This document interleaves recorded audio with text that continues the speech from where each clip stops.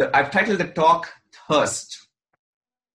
The passage we're looking at is a story filled with intrigue. And it is the best intro I can have to this sermon. So I'll just set the context for where this story lies. It's a very interesting story. And then after I set the context, I'll request Larissa to read the story out, a portion of the story out for us. Now, here's the context. We're reading from a book called John. We've been reading together as a church. If you're not a follower of Jesus, this is an account of Jesus' birth, life, death, and resurrection on earth. Now, this happens during Jesus' time. So there's this one day when Jesus is traveling with his disciples. He's going from this place called Judea to a place called Galilee. Now, you can take two routes to get to this place. According to Bible scholars, one involved going through a place called Samaria.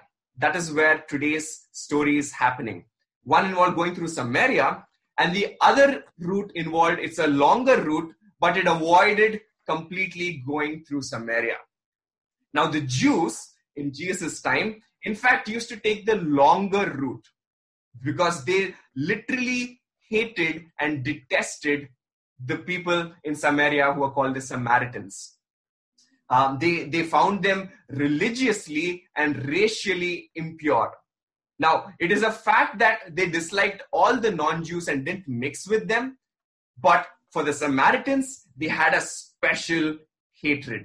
They didn't even want to see them. So that's why they avoided going through Samaria and took the longer route on this journey. But Jesus chooses to go through Samaria. Now, they are traveling. It is noon. Jesus stops near Samaria, and the disciples and him are tired from the journey. So they stop at this well, and he sends his disciples into the Samaritan town to get food, to buy food.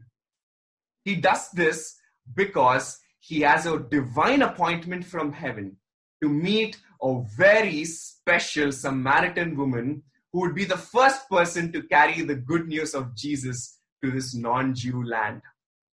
Now, as he sits next to this well thirsty, he sees this Samaritan woman walking up to the well. And Jesus asks for a drink of water. A simple thing, right? But she was shocked. She was shocked firstly because she was a Samaritan, and Jesus the earthly origin of Jesus was a Jew. And she was a woman. A Samaritan woman is on a higher level of being avoided. So she is shocked. She's like, how can you ask me for water? But in the conversation, Jesus ends up saying, if you knew who I was, you will ask me for water, and I will give you living water.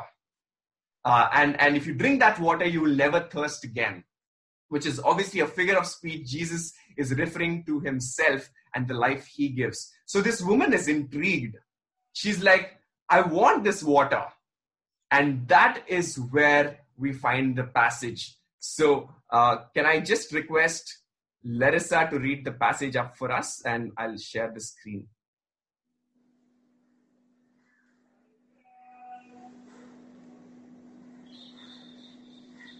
Should I start reading? Okay.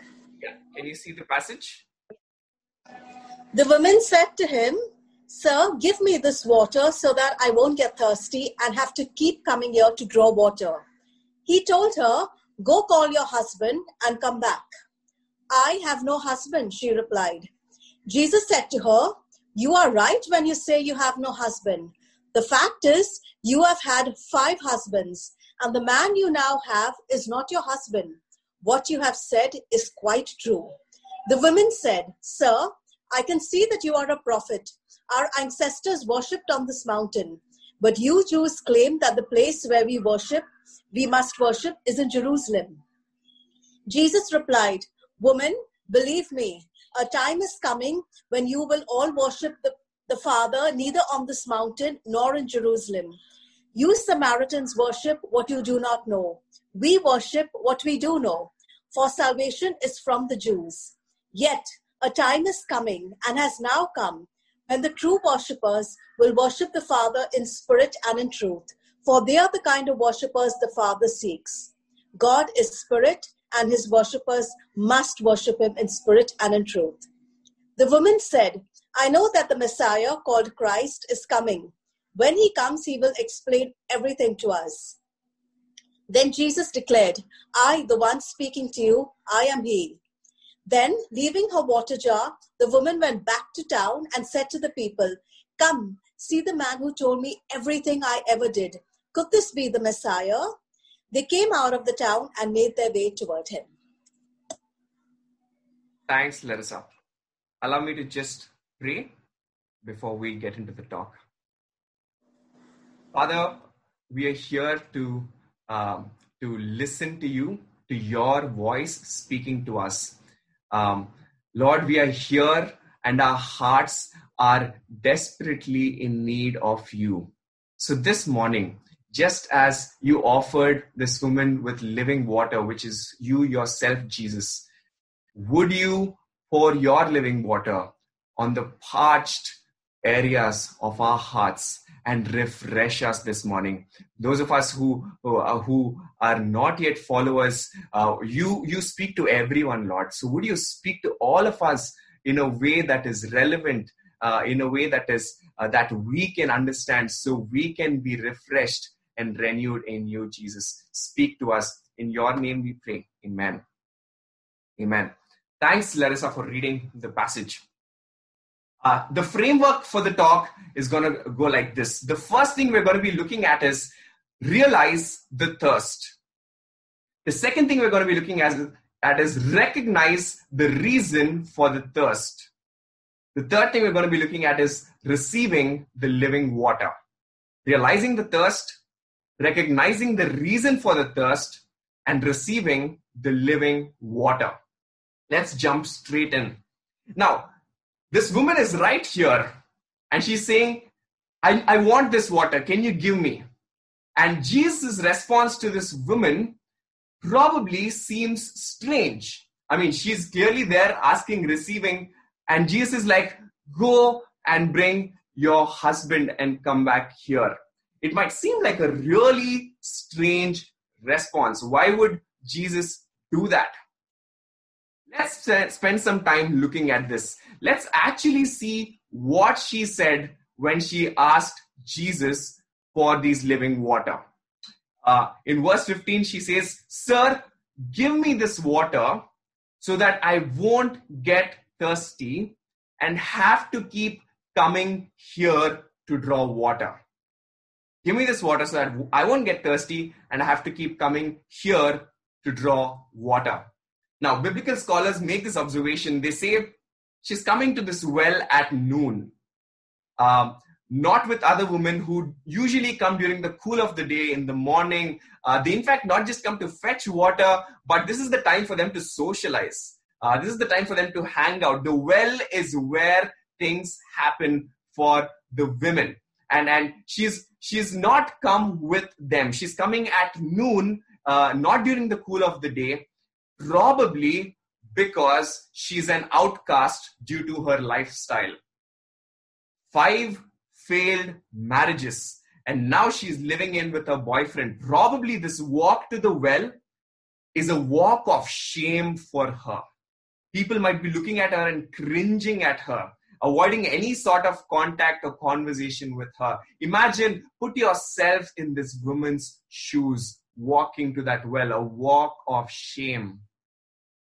She wants this living water so that she doesn't need to come to this place of shame anymore. That is what she says, so that I don't have to keep coming here to draw water.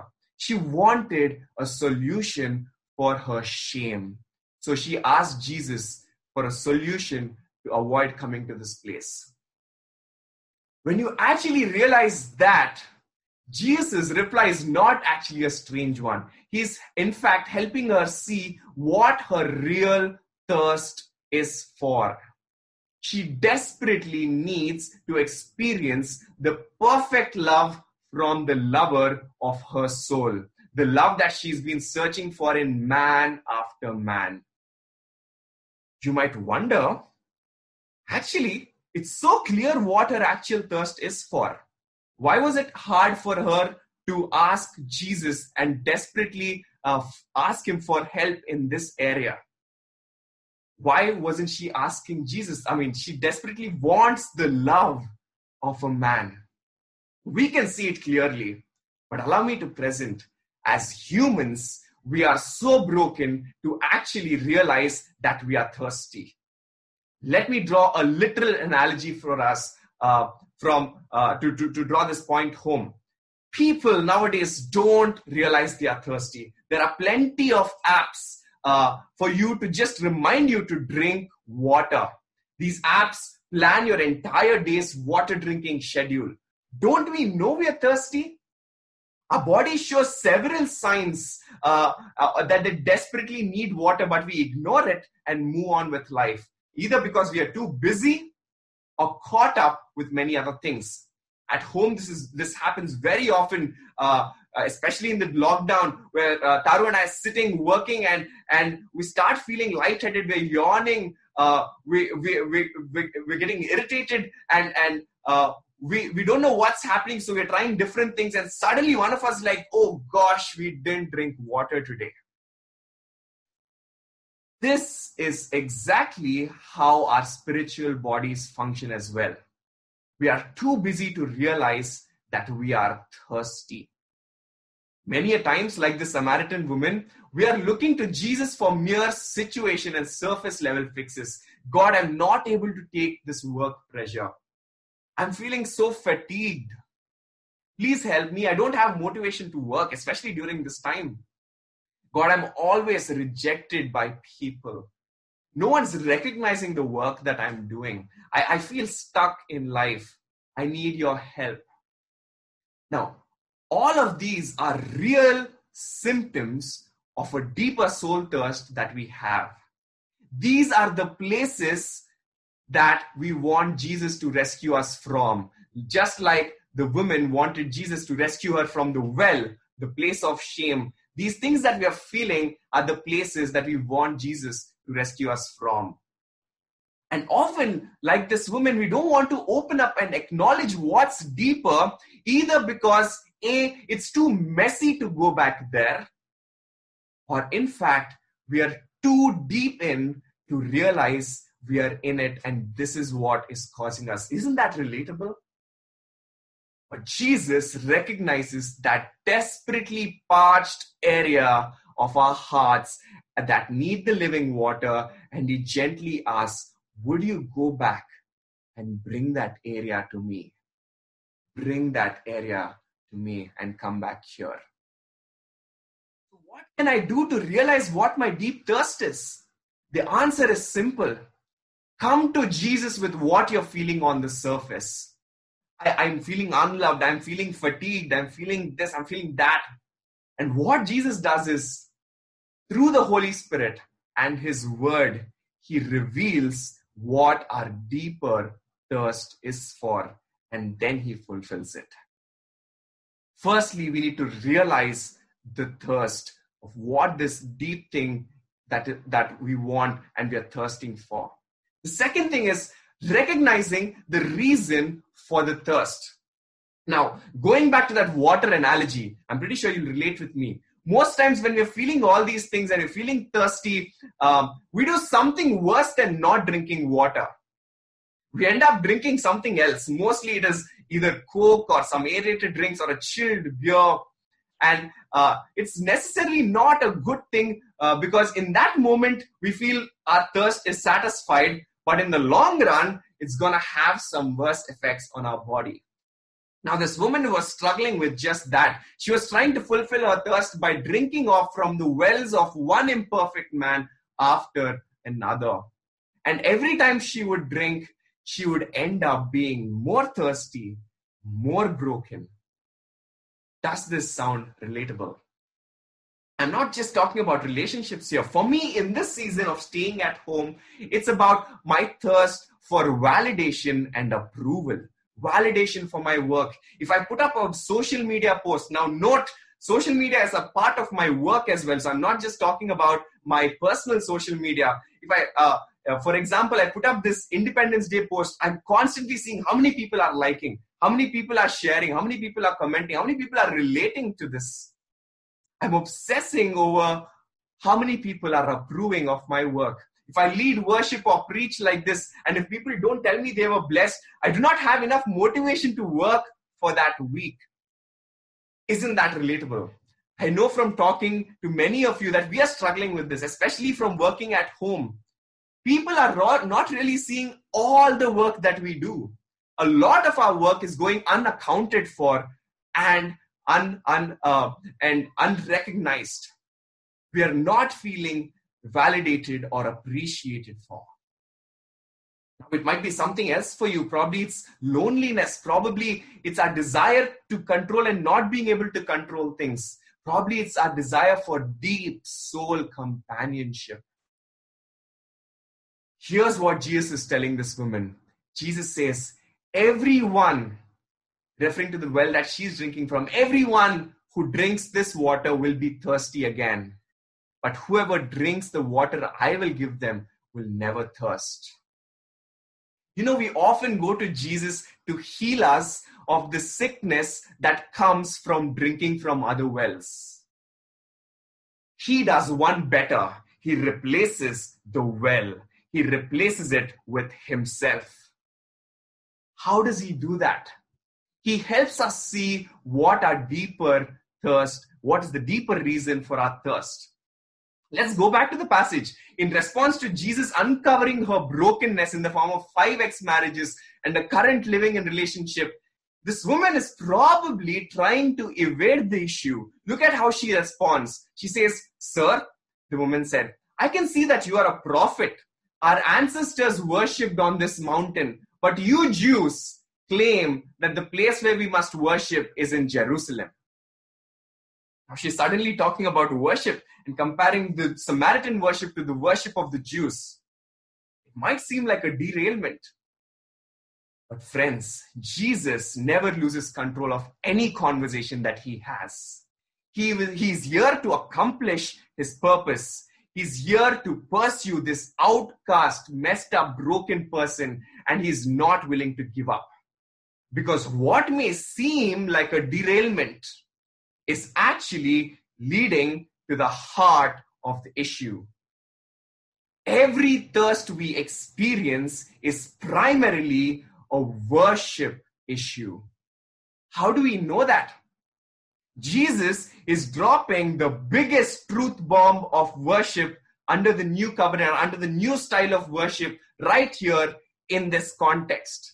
He says, yet a time is coming where, and has now come, where true worshippers will worship the Father in spirit and in truth. For they are the kind of worshippers that the Father speaks. God is spirit, and his worshippers must worship him in spirit and in truth.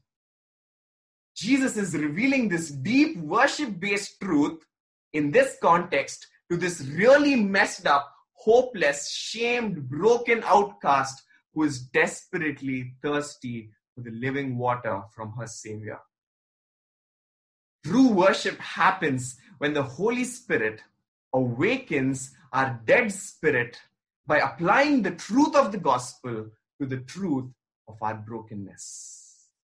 It doesn't ignore our brokenness. And Jesus is doing just that. He's addressing what she's feeling in her spirit or because of her ugly truth. And he's presenting the most glorious truth about himself. We thirst because we do not allow the Holy Spirit to awaken our dead spirits by applying the gospel truth to the truth of our brokenness.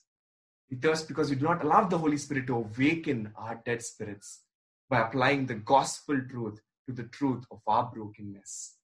This is true worship. Every time I struggled with my thirst for validation and approval, the Holy Spirit reminded me of the gospel truths. He used the word.